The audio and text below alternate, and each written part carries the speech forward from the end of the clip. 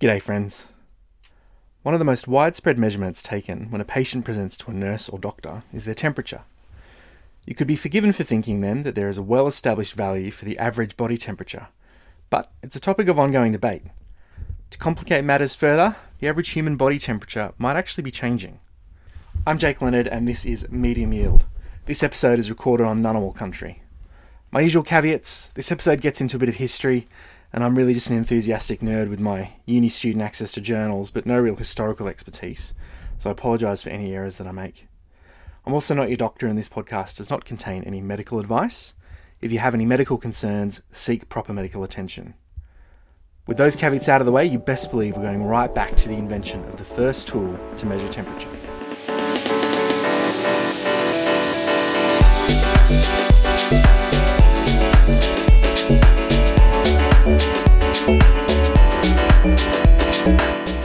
We think that it was Galileo who first developed a thermoscope in the late 16th century. This device responded to changes in air temperature, which pushed a level of water up. It didn't have a scale on it, so it was a thermoscope and not a thermometer. And it was also open to the atmosphere, so it was reactive to barometric pressure.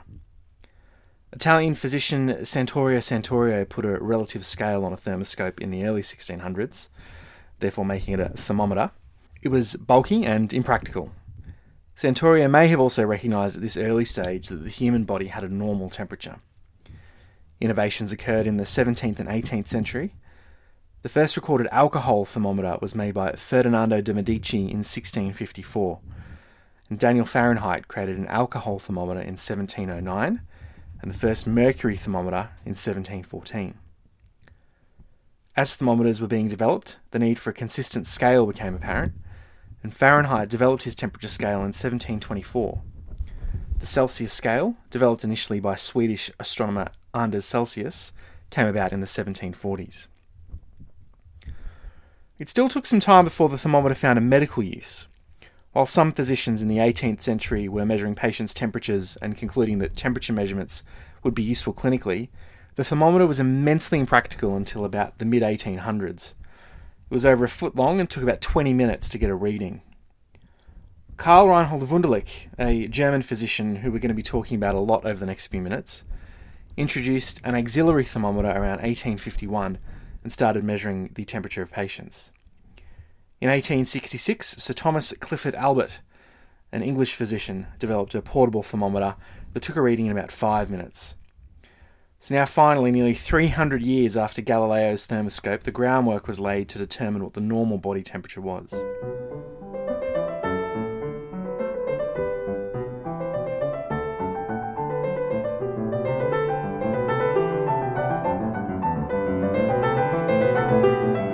In the 19th century, around the same time as advances were being made in thermometer technology, people attempted to determine the average human body temperature.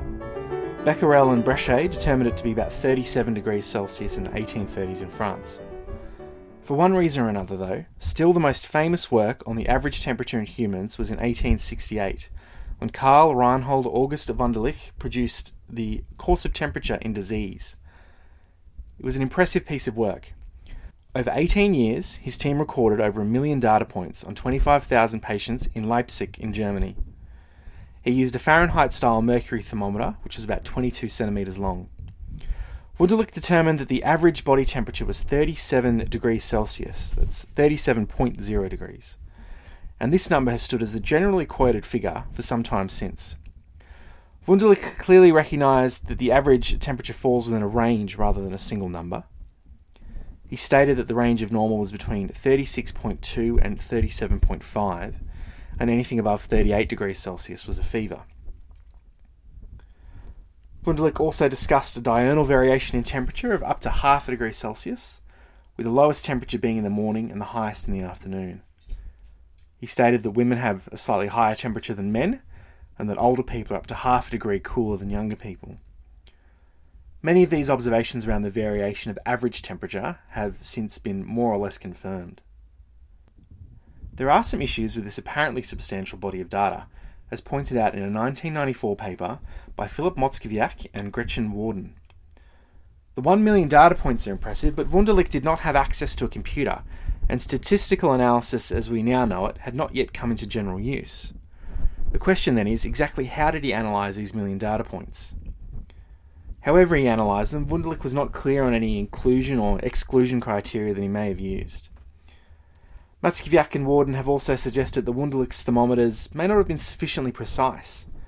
A thermometer similar to the one that Wunderlich would have used is preserved in a museum and has been tested against modern thermometers. It was found to read higher, but this could also just be due to the age of the thermometer, so it is hard to know.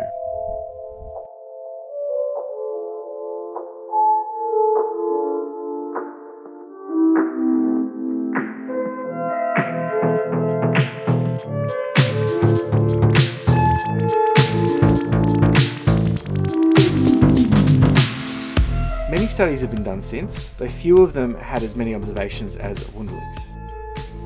In 2002, Martha Sund-Lavender and colleagues conducted a systematic review of 27 studies. This study reported a range of interesting data that's really better appreciated in a table rather than me trying to describe it to you. Suffice it to say, only very few studies report an average temperature as high as 37 degrees Celsius. In their review, the mean oral temperature in men was 36.7 degrees and 36.2 in women. Rectal temperatures were the highest, followed by oral and then tympanic. The question of what the average human body temperature is still very much open.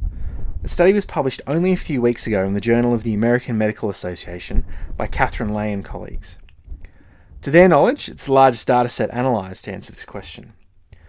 As well as oral temperature recorded from a standard and calibrated instrument, their dataset of outpatients from Stanford Healthcare includes diagnostic coding, demographic and anthropometric data. The team ran a limit filtering algorithm. This algorithm iteratively searches for outlying data, then looks to see if any diagnostic codes are significantly associated with high or low temperatures in the dataset, and then removes any patient with that diagnosis from the dataset. This process culled some 35% of the data, and then what remained was analysed. After all this filtering, the average oral temperature was 36.64 degrees, with a standard deviation of 0.35 degrees Celsius. They discovered, as Wunderlich did years before, that temperature was higher in the afternoon, higher in women, and lower in older people. The upper limit of normal temperature was 36.8 degrees Celsius in tall, underweight men aged 80 in the morning, so all the factors contributing to a low temperature. In a short woman with obesity, 20 years old at 2 in the afternoon, or all the factors contributing to a high temperature, the upper limit of normal was 37.88 degrees. To summarise where we're at so far, Wunderlich declared in 1868 that the average body temperature from auxiliary measurements was 37 degrees Celsius. Very recent studies from a large dataset put the average from oral readings as closer to 36.6 degrees Celsius. Can we put this difference in temperature down to equipment and differences in methodology?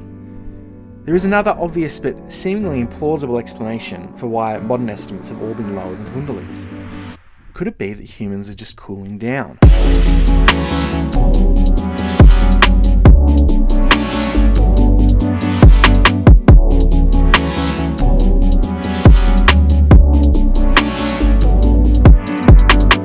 A paper in 2020 by Miroslava Protsiv and colleagues from the School of Medicine at Stanford University proposes exactly this.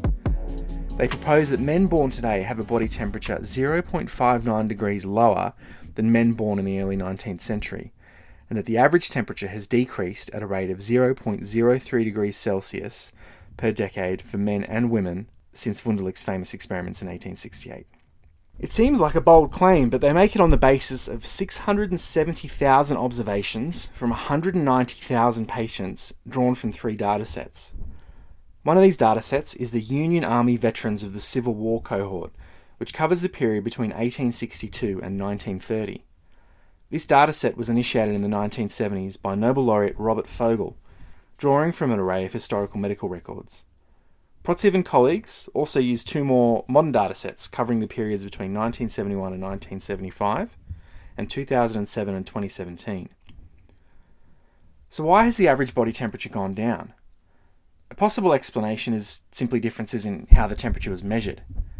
To account for this, Protsiv and her colleagues separated out cohorts in the Union Army dataset by birth decade, assuming that the age of the patient would not have influenced the measurement device used. After doing this, they saw a similar trend of decreasing body temperature. So people born in the 1820s had a higher body temperature when they were, say, 50 years old than people born in the 1840s. The trend also persisted in the more modern datasets. Another possible explanation might be the anatomic side of measurement, presumed to be auxiliary for a proportion of the Union Army cohort. But auxiliary temperature is typically lower than oral temperature, so if this were true, then you might expect to see the reverse trend. So what would explain the decrease in average body temperature? Protsiv and colleagues proposed that a decrease in the population level of inflammation is the most likely explanation. 150 years ago, the population was simply more likely to have an underlying infection from lower standards of living and sanitation. Throw in a lack of antibiotics and the higher incidence of disease like malaria, tuberculosis and dental infections, and you can see why the population inflammation burden may have been higher. A paper from August this year by John Speakman and colleagues used data from doubly labelled water trials, which is where hydrogen and oxygen in water is replaced with rare but safe isotopes and enables researchers to measure metabolic rate. They propose to have detected a small but measurable decrease over time in the basal energy expenditure of humans, which is the amount of energy that we use carrying out fundamental functions like breathing and just running the human chemistry machine, but not in exercise. Drawing on Protsiv's work, Speakman and colleagues propose that as the population inflammatory burden has decreased, the amount of energy that we use to just exist has also decreased, which might also account for the decrease in temperature.